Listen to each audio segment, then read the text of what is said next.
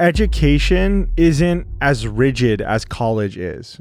So college doesn't equal education. It doesn't have to take you as long as college takes you in order to learn whatever it is that you're learning. There are no rules. No rules. You're listening to Degree Free on the Degree Free Network, where we talk about how to teach yourself, get work, and make money. No degree needed. Here are your hosts, Ryan and Hannah Maruyama.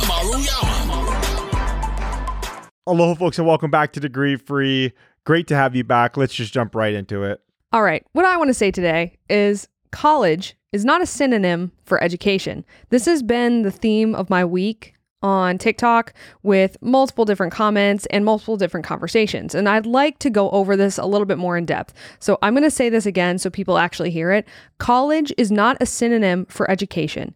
If you purchase a paper from a college, it is very possible that you will come through that system and be educated, because what you are purchasing is you are purchasing access to information from a business. You can purchase access to information from a business from anywhere. It's 2023. You can educate yourself any which way you want, anywhere you want. So this is something that I've been talking to a bunch of parents this week as I'm going through making our custom career roadmaps for teenagers who are about to graduate high school. And this is something that's come up multiple times because as these parents and these kids have been going through and sorting through what jobs and what skills are going to make sense for them in order to make a living, because their main objection to college right now is just the cost. And most people can't justify it because the cost is just far too high. And something else too I've noticed is as I'm having these conversations, Gen Z, and I think it's Gen Alpha, I'm calling you guys kids, but you're not really, you're new adults. That's what we're going to call you.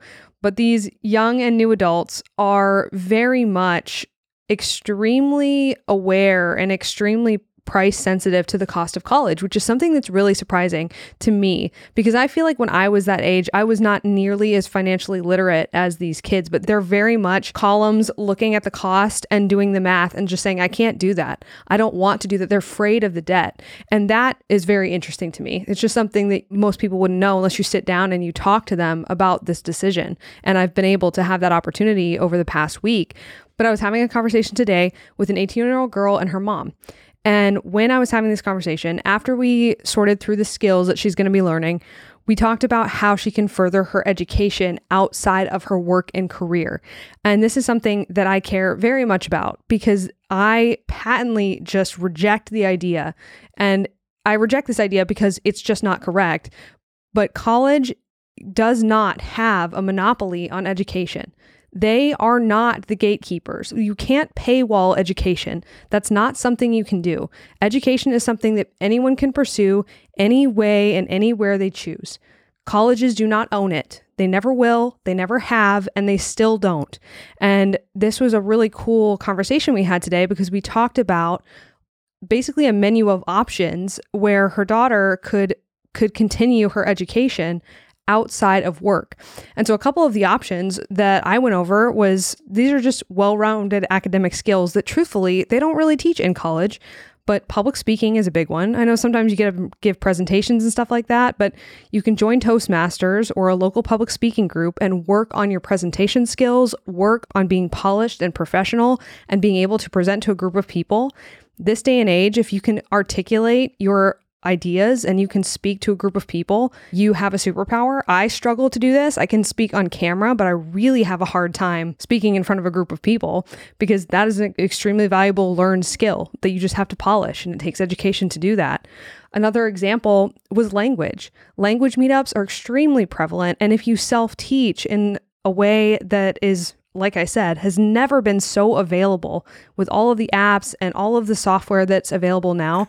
But if you start self-teaching a language and then you go to a language meetup frequently, you can learn a language much faster than you would if you're learning it in a formal class. But if you are cash flow positive and you are not under the weight of student debt and you're not under the weight of trying to take this ridiculous course load that's full of classes that you don't need, that you don't even care about learning, that you're doing because you must in order to get this 4-year degree that takes you 5.5 years, you can actually pursue other things. You can take chess to learn critical thinking. You can start dance classes. You can take music lessons. You can take singing lessons. You can take painting classes. These are all things that if you are making money and you are not strapped learning something that you're not interested in, that you don't care about, that's not actually part of the education that you want to create for yourself, you don't have to. And using that time, mental energy, and money, you can actually educate yourself and tailor your education in a way that you would like to and become an extremely well-rounded person. And then not even just add to this list reading. You can just read. And I know a lot of people in college, you read, but you only read what you're supposed to read. You don't actually read things that you care about. So I'm just very passionate about this topic. So yeah, that's awesome. You came out swinging there.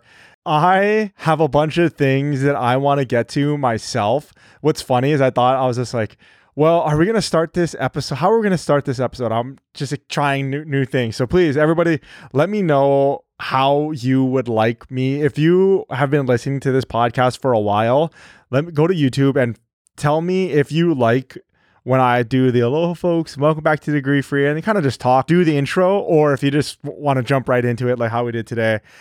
I'm not sure how I felt about it. And I wasn't really sure how we were going to come into it, but you just came out swinging. So that was great. There is a lot that I wrote down while you were talking, and there's a lot that I wanted to get to myself. I have a few points that I wanted to get to this week as well. But as far as, you're talking about like the rows and columns of the new adults, the rows and columns, and the reason why for everybody listening, new adults, young adults, we're still workshopping a name, something similar to Degree Free.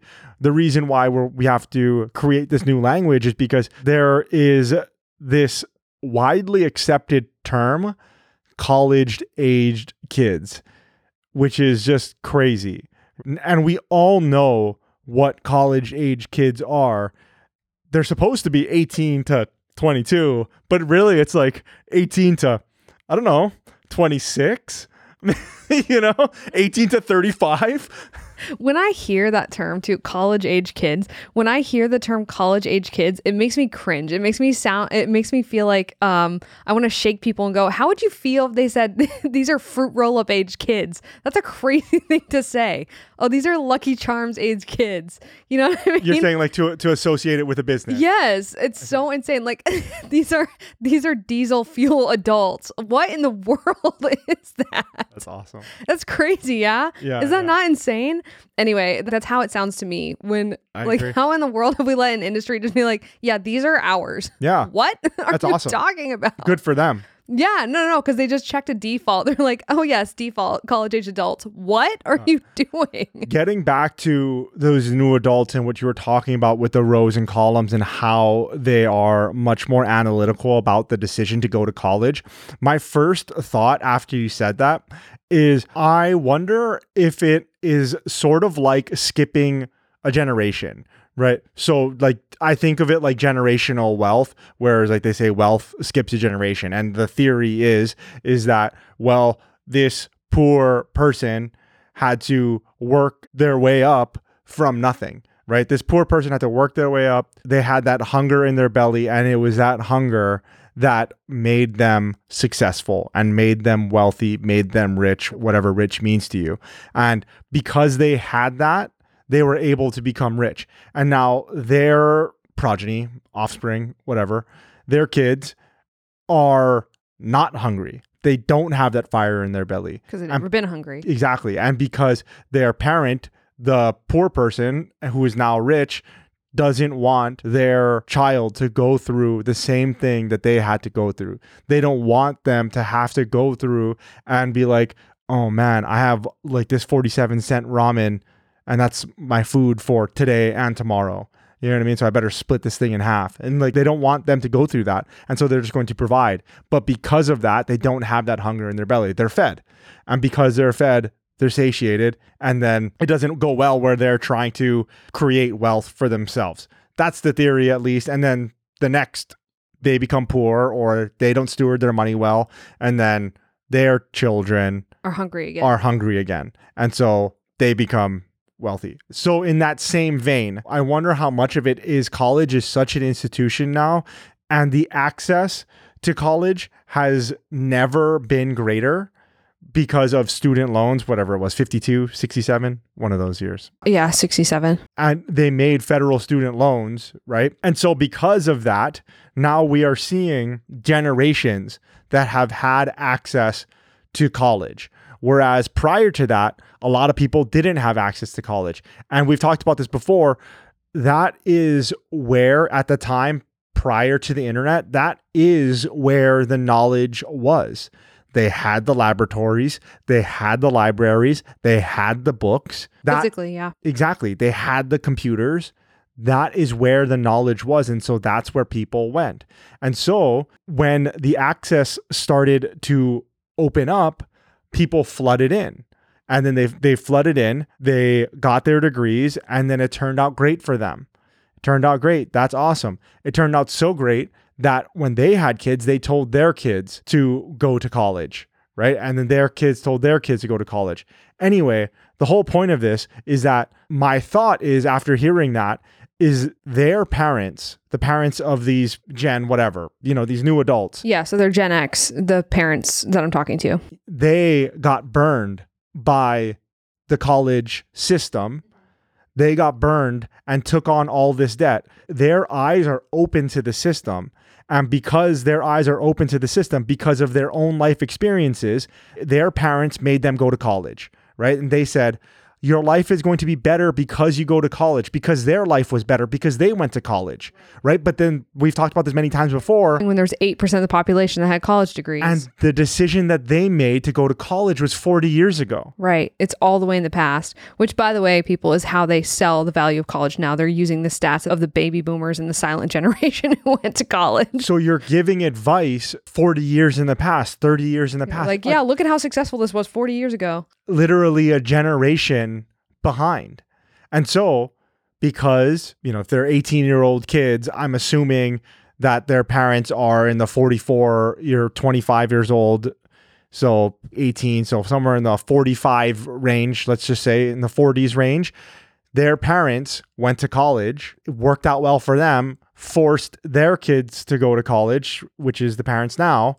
And they were like, wow, this didn't work out for me. And whatever it is I'm doing now doesn't actually require the college degree. It doesn't require the debt, and it is spiraling out of control. And that is why the kids nowadays are looking at it at a much more analytical thing, I think. I'm not sure. I think you're right. And honestly, what's so crazy about that is you, without having talked to these parents, have pretty much nailed on the head exactly their professions as well, which is they don't require college degrees. A lot of them have them, but then they had to go into something else. Because that's everybody. That's everybody of that generation. Right. I just read a stat that said 27% of people actually end up working anywhere near their major. And that's after all of that. It's a 27% chance that you're going to end up needing that degree. I wanted to talk about a couple more things, just pull at the thread a little bit more before we switch topics. You were talking about being educated, and you were talking about these general life skills that one should have in order to be educated. The way that I think about it is like well-rounded. Is well-rounded really what we need now? Doesn't matter is the point. So I don't have a horse in this race, right? All I know, or all I think I know, is that soft skills matter, right? And so where do soft skills fall within this, right? Does that mean you're well-rounded, or is that a specific set of skills that's different? I'm not sure. But this reminds me of a conversation that you and I had a year plus ago with a CEO of a multi-billion-dollar company. And we were talking about people in the job market today and whether or not they needed to be well-rounded or not. And this CEO, the company that he runs, is very much in the job space. His finger is on the pulse of everything that's happening in the job space and what skills are necessary and who's getting hired and everything like that, which is why he got in contact with us, which is he completely agrees with what we were saying because he can see it in his data of his company. Yeah, right? real quick, before we go into more of this too, is the thing that stood out the most from that conversation was he told us that companies do not hire people that look like their job descriptions. That was the biggest takeaway, other than the fact that also he was just a super cool person. But the biggest takeaway from that conversation was Companies do not hire people that look like their job descriptions. There's a complete and utter disconnect between what they post and who they hire. Yep, absolutely. And that's awesome because he has the data on that. Yeah, this is not a guess. This is not a hunch. This is him looking at extremely high quality, extremely far reaching data and saying, that's not what they do. That is not their behavior. They can say whatever they want. That's not what they do. This is the job description. This is all the requirements, quote, requirements that it says. This is the description that it says. And this is the resume of the candidate that you actually hired. And then they match that up. And they do that however many times they do that. A lot. Because there's a lot of people on the platform. And companies don't hire, which is why he reached out, like I said, which is why he's like, yeah, this degree-free thing absolutely is true, has legs. You don't need to go to college. It's not really necessary to do that in order to get hired and have a good job. What we were talking about in the context of what you were talking about, which is general education, is what he sees is that in the job market now, people are getting hired for singular skill sets much, much more. And so what he called, it was pointy people, which is people that have skills in one area. So once again, there's a basis of skills that you need, which is you need the soft skills. As we've talked about many times on this podcast, soft skills is what's going to matter in the future with AI coming in and taking everybody's jobs, quote, right? Soft skills is what's going to matter. So that's just the basis of what we need. And now if you have that, do you really need to be rounded on the other ends, or do you need to go and just learn a set of skills that are in one domain? So this is a really important conversation because this is the crux of the issue, because colleges want to have their cake and they want to eat it too. They want to say, you have to buy this thing in order to get a job. That's not true. That's not true at all. So now they have to say, we are education, right? So they have to be both. And in reality, they are neither. And so what's happening is people are confusing and conflating these things together. So these are two separate questions, I think. Do you need to be a well-rounded person in order to get work? No. Do you want to be a well-rounded person for yourself to be an educated person because you value education, you value the act of being educated, you value the pursuit of education, and you want to be someone who has a breadth of knowledge about certain things that you believe to be the qualities of someone who is an educated individual. And that, I think, is a different thing entirely. Yeah, sure.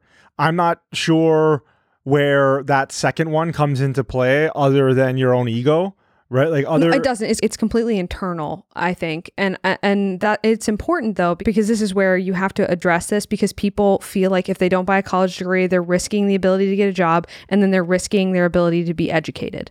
They think that they can have neither of these two things, and both are untrue. And that's why it's important to separate them and address them both separately, which is why we're talking about this now, because it comes up a lot. Then the last point that I wanted to talk about with this first thing that we're talking about is that education isn't as rigid as college is.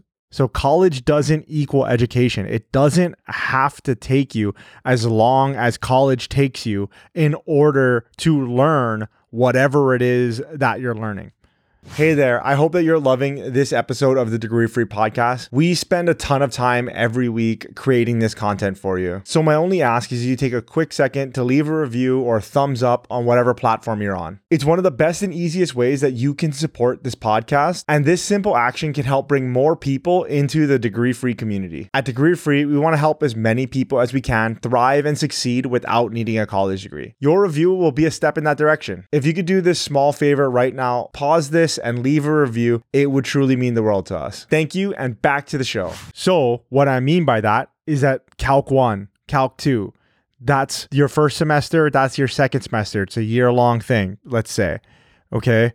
Can you learn Calc 1 and Calc 2 faster than 4 months and 4 months? Maybe, if you put your mind to it and then you do it, right? Okay, so you learn everything that there is to know about Calc 1 and Calc 2 in 4 months, and then now you're moving on instead of taking a whole year, right? Education isn't rigid. Education is actually extremely, extremely pliable and extremely, extremely flexible. It takes as long as it takes you to learn the skill or to learn the knowledge. A good example is for me and my experience becoming an EMT. In order to be a firefighter, I needed to go through EMT school, just like how a lot of people have to go to EMT school. In Hawaii, there is a 2-year program at the local community college that teaches you how to become an EMT and how to pass the National Registry of EMTs, how to pass the EMT certification. It takes 2 years, right? And then there are classes all around the country that do it in like a few months or so, right? Maybe a few weeks. I did mine in 6 weeks. So it takes 6 weeks to get licensed, or a college can prolong it 2 years. It didn't take 2 years to become an EMT. It took 6 weeks. That's how long it took. Which begs the question, why is it 2 years? Because it has to fit in their rigid structure of semester, semester, semester, semester, and then you're taking gen ed courses all along the way. Even though your result is the same. It's exactly the same. And I know that this is the case because when I got hired as a fireman, I was friends with somebody that was going through this EMT school at the local community college, and they were in their first year. By the time that I had graduated my, recruit training or my fire academy, 8 months later from my time of hire, I already had my EMT and I was also a firefighter. So I lapped this person, and this person just finished their first year of community college and they're in summer. And I was like, dude, that's crazy, because I can go work on a rig right now and you're doing this for 2 years and then you're taking art classes too. If the point is to become educated and then pass this thing for a job skill. Yeah, for a job skill, then why don't you just go do that? But it's not even a job skill, but just a skill or a knowledge, right? I mean, if you're trying to learn Spanish, well, why don't you just go learn Spanish? But also, why is it limited to the span of a college too? Because if you want to learn Spanish for 10 years and you want to keep learning Spanish because you want to just get really, really good at Spanish, you're not limited to whatever parameters a college sets. That's ridiculous. Yeah. I don't know who said it, but it was Mark a guest Twain. on, yeah, exactly. Abraham Lincoln. That guy's always saying things. But Thomas Jefferson, I think it was somebody on Tim Ferriss's podcast or something like that, which is the average time frame to learn something is for chumps.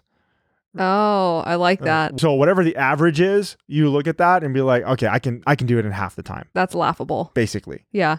And so, yes, it's possible. And I think that's exactly right. College doesn't equal education, especially because education is much more fluid than fitting in within 4.5 months here, 4.5 months there, and then summer, right? You can do all of it at one time. Yeah, I couldn't agree with that more.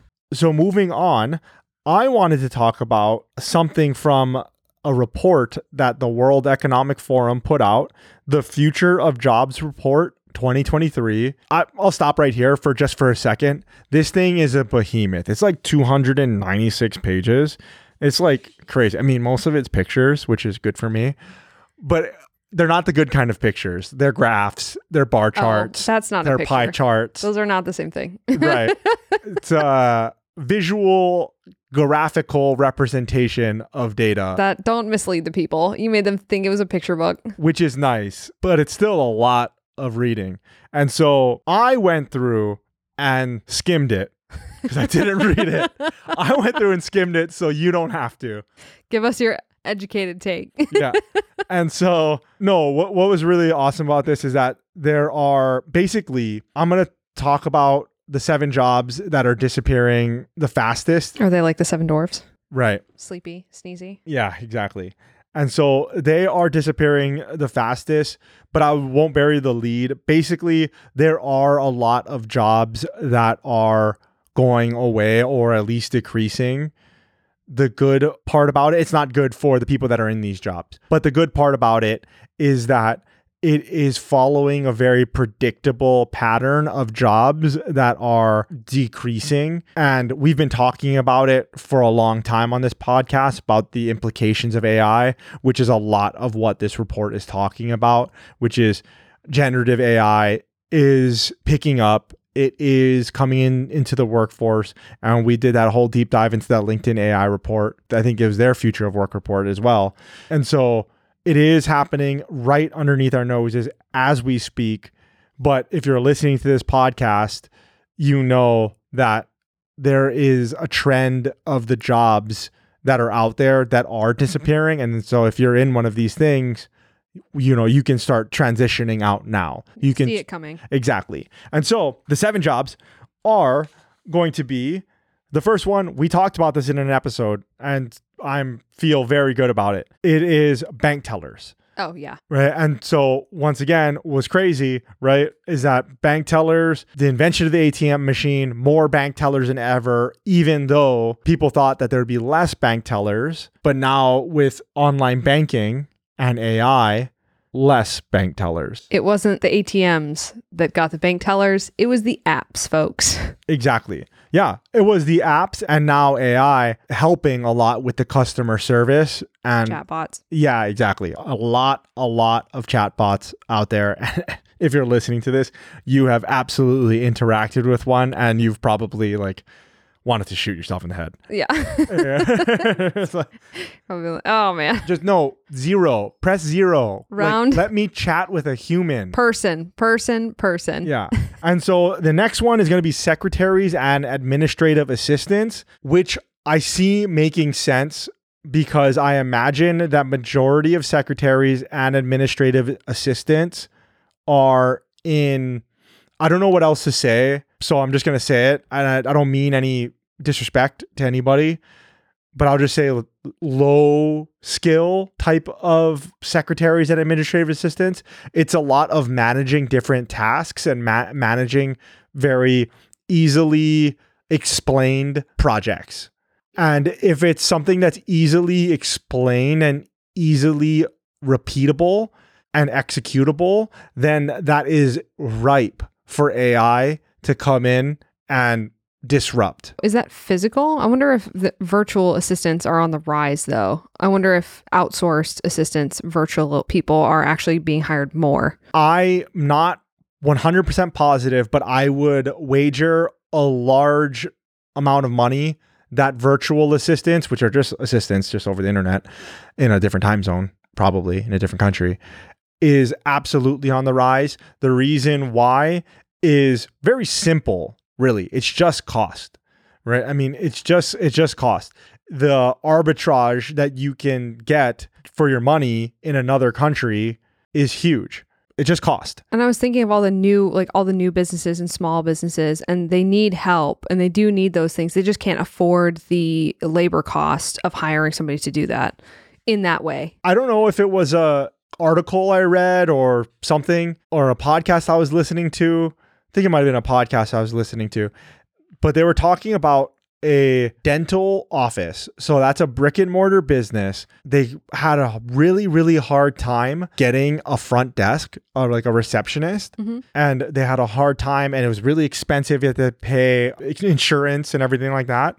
And so what they did was they hired a virtual assistant, and I'm using air quotes here. They hired somebody in the Philippines to sit there on a iMac all day in front of a webcam. What in the Black Mirror? And check people in. That's great. And so this person is on all day, just like how a physical receptionist would be.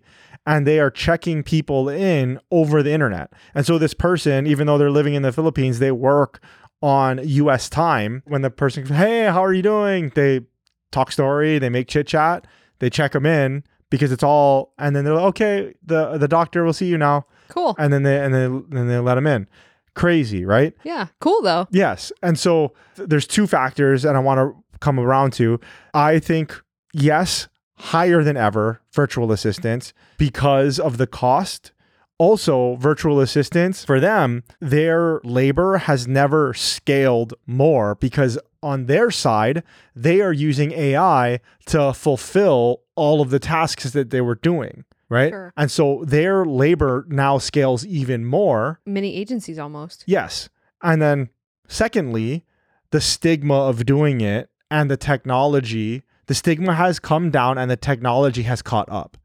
right? So it's never been easier to communicate with people that are across the world, right? There's Slack, there's Google Chat, there's Zoom, there's all of these different meeting and management tools out there for you. And then the stigma of doing that, a lot of it has to do with COVID and everything going remote. All of that is way down and non-existent anymore. Right. So now that's just revolutionary instead of strange. What I wanted to say about the secretaries and administrative assistants, though, is the one subset of this that I do not think is going away Executive. are executive assistants. Yeah, they're going to get paid more than ever. They're going to be more valuable than ever. Exactly. Yeah. The executive assistants are going to be more valuable than ever. Yeah. All I saw when I heard that, I was like, that just means that the people that remain in that field are just going to be extremely high paid. Exactly. And it's because they are going to be so necessary and so good at their job. And we're talking about executive assistants for executives, right? For C-suite people, maybe, you know, vice president level. They are doing a lot of management for these people, and those people are going to be more necessary than ever. Yeah. I believe. I agree with you. It's funny you had that thought. I had the same one. Yeah. Especially with all the VAs, right? So then one executive Can might manage have an army. might have 5 VAs underneath them. Yeah. But then they don't want to deal with that because they're running the company. And so their executive assistant is running an army of VAs for this one person. I wonder how many EAs have EAs.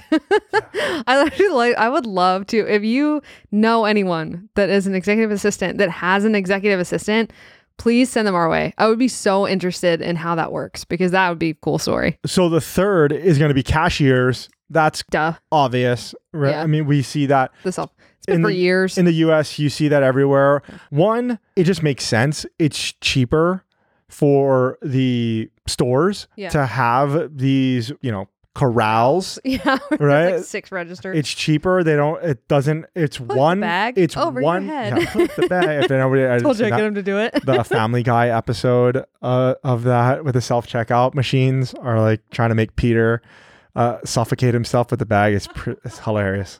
And that's like 10 years old now, I think. It's still fun. Because I haven't watched Family Guy in years. Yeah. Long time. So cashiers, it makes sense. There's one cashier, whereas before you would have needed 6. So it's a 6 of the cost. And then you're not only that, but you're getting like 20x the efficiency, just also having to do with the way that those lines work, right? Instead of having one line, like you ever go to like Ross or something? Oh my gosh. No, but what I'm saying about Ross is that they do one thing right, which is they have one central line or queue. And then they move you to the respective cashier. Exactly. But usually there's only one. Right. Yeah. It's like not really. Right. Or like bank tellers or something like that. But bank tellers do the same thing. In banks, there's one central line and then, you know, you go to the next available. Correct. And that's the correct way to do it as far from a efficiency standpoint. Sure. That's how you're supposed to do it. But for some reason, we don't do that. And but at so self-checkouts, you do. At self-checkouts, you do. So not only are you getting the efficiency and the higher revenue per square foot, like you've shrunk down the square footage, you have 20 checkout registers instead of only having 4 in the same amount of square footage. So there's just efficiencies all the way down and up. But you know what though? I think about the cashiers, and I will say, I'm about to out our state, but we live in Texas, and I know that at the HEBs, we love the heap. Everybody loves the heap, which is a moment of appreciation for the heap. If you know about the heap, leave a comment at YouTube immediately. Stop this. Even if you're listening on audio, stop this right now, pull over on the side of the road and comment on YouTube. I was in Arizona. I'm sorry, this is going on a tangent. An ode to the heap. I was in Arizona. We know it's called HEB, guys. We know. I was talking to my friend who's also from Hawaii, who is living in Arizona, and I was telling him, like, oh yeah, there's this store called HEB. We were walking out of the men's restroom. And we just finished up a round of golf. And there were these guys that were just sitting down on the couches right outside of the HEB. And I'm just going to say it didn't matter. They were feminine, but it's a very crucial part of the story. Everybody knows that if you get this stamp, you're like, okay. Yeah, I think they were gay. And not that matters. I don't care. It does. It makes it more important. But it matters to the story because I'm like walking. I was like, yeah, HEB is like the best. As I'm walking out of I push the door to exit, and then one of the guys in the chairs, he's just like, oh my God, HEB. I love HEB. HEB's the best. And I was just like, see, I told you. He immediately got the stamp, and it's a gold stamp, and it's really good. Yeah. And I was just talking to my friend for like the last 10 seconds about HEB. He just wasn't getting it. He was like, I don't get it. It's just a grocery store, right? And he got an endorsement. Yeah, right. Exactly. What's funny is that once my friend heard that, his whole demeanor changed. He was like, oh, wow. okay, so it's like it's like a thing. Like, I don't get it though, but like explain it to me anyway. HEB, love it. Stop whatever it is that you're doing right now and comment. Drop a heart for HEB. Yeah, you guys know. My point that I was going to make is even since we've been here, I have actually noticed less cashiers, but more of the shoppers, right? The labor's just moving around the store, I think. You're talking about shoppers for people that are doing curbside pickup or delivery. Yeah. You're talking about the people that are going to the store that have the big racks and they're picking. Yeah. It's basically a pick and pack. Basically. Yeah. It's literally pick and pack. Yeah. And there's way more of them than there were when we got here a couple of years ago. Well, yeah, definitely. And that has to do with the cashiers. I'm sure. Right? But they're probably not laying them off. They're just moving them. Well, it's the same thing. Why it makes so much sense for the grocery stores to do that and to push that, because once again, you're not coming into the store and taking up any of their resources, right? Like you're not taking up any of their resources at all. And their like revenue per square foot just skyrockets if they weren't going to get that purchase from you anyway. Right? If that's the thing that's keeping you from coming into our store, which is you have to get out of your car and actually come in and like decide on the things that you want, I'm going to make this really easy for you. But it's a major win for them because their revenue per square foot just goes up. It's the same thing with fast food restaurants. Have been doing this for generations. Mm-hmm. They've been doing this for a long time now because what I'm talking about is a drive-through. They've doubled down, tripled down on the drive-through because they can have smaller and smaller footprint actual restaurants, and then their drive-through scales almost infinitely. I mean, you see it at McDonald's and other drive-thrus. They now have 2 places where you can order. They have 2 places where have you been to a Chick-fil-A? The Chick-fil-A's got like 4 lanes. I don't know what those people are doing over there, but and so like, what's happening here? You can go and you can order, and it makes sense because you weren't going to go and sit down in the restaurant anyway. They don't want you to go and sit down in the restaurant anyway, because then you're going to have to go use the restroom, and then you're going to use their toilet paper and their water and their paper towels and their hand soap. They don't want that. But now, go eat in your car. Just go be lonely. Go to a park and just stare at the steering wheel. Oh my gosh. We have strong feelings about eating in the car. It can either be really sad or really nice depending on how busy you are. There's really no in between. It's just either really sad or like really nice. Okay, I want to get through this. Okay, what's the next one? The next one is postal service workers. Oh, okay. Well, yeah. Postal service workers. That's because the post office has never made money ever. Well, they're losing money and they've always lost money. So, I mean, that makes sense. That's kind of what they do. And because they're such an essential part of everyday life, but they also run at a deficit, the want and the need to find efficiencies in that is incredible. Right? I mean, what if in a perfect world, we didn't have to go to the post office anymore? And I'm sure they're trying to figure out how to make that happen. Yeah. Right. So you just have a scale at home, right? And then you weigh your stuff and then you buy postage and then you drop it. It's an Amazon scale. Right. Yeah, exactly. You know, Jeff Bezos is going to own the post office. Yeah. The next after that is going to be bookkeeping, accounting, and auditing clerks. Sure. Makes sense. AI. Yeah, well, it's a very, QuickBooks what did we just software. talk about before, which is their repeatable tasks. Yeah. They're easily defined, repeatable tasks. And anybody that has ever spent any time in QuickBooks or, Wave or any of these other small business or bookkeeping softwares knows what a godsend some of these category match things are. And so it's like, oh, well, you spent money at this company at Amazon.com, and that's usually office supplies. Would you like to just put all Amazon.com purchases in office supplies? And you're just like, yep, sounds good. Boop. And then you just move all those over, and then like half of your thing is done already. It's not perfect yet because you still have to like drill down and you'll be like, well, what did I buy at Amazon? Oh, okay. Well, this is actually like a movie rental for Prime. It's like, sorry, that's not supposed to be on there. And so you just move that off, right? And then like, this is for office supplies. And then now this one is actually for meals and entertainment or whatever. And so you can tell who runs the bookkeeping in our house. Well, yeah. And so what this AI is going to do is that it's going to be able to drill down to that second level, and it's going to be able to automatically sort and categorize that stuff for you. So you don't have to do anything. Right. No, that makes sense. Yeah. The next thing is going to be information clerks. Does that not fall under bookkeepers or admin? No. Information clerks. It's weird, right? Like, what the hell is that? Information clerks are going to be like what we were talking about, like receptionists, but like for hotels. Oh. Right. Okay. Like hotels, sure. Motels, Holiday Inns, file clerks, record clerks. So like, I think to myself, when I was working in commercial credit, I had to go and get files down in the storeroom. Right. And so we'd go down to the storeroom, and there's like a literal like half door, those 2-stage doors. Oh, yeah. And then so they would open up the top when they were in, and then you would put the order form of like what the docs that you needed were in. That's what they're saying. Like those people that helped me retrieve the docs, those people are going to be. Because it's all going to get digitized. Right. It's all going to be digitized. Which actually a massive thing. People don't realize it too, that the amount of times I've encountered that as a business problem is huge, to the point where people just go, yeah, we would love to pay somebody $20 an hour to come in and scan our documents. So if anyone's ever looking for a side hustle, you can just go to some law office and be like, hey, do you have documents that you want to have scanned in? I'll charge you $20 an hour. Yeah, you're going to have to figure out if you do this. I mean, I literally did this. This was one of my first jobs.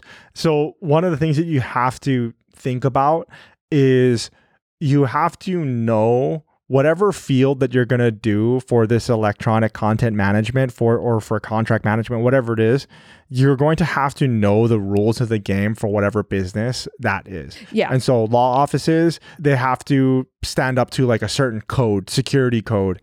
Healthcare, it has to be HIPAA. And they have to keep them for a certain amount of time. Yeah. Mortgages, it's something else. And so if you get into this game, it probably makes sense that you learn the rules of like law offices in your area or in your state. And you just go after law offices. And then you just go after those at first because you know the rules. Right. You know the rules there. And then if you wanted to, you could just go for a completely like not as regulated industry. Mm-hmm. And so you could go to a plumbing company that has a lot of invoices like laying around and stray stuff. Right. Or, you're talking about like construction companies. There's a lot of invoicing. There's a lot of paperwork. Contracts. There are a lot of contracts, right? Yep. You can go to like design firms, right? Ooh. Like those different versions. Holy crap. Like agencies are really paper heavy. Yeah, really, really paper heavy. Doc heavy, I should say. But then if you also go to like an actual brick and mortar place that sells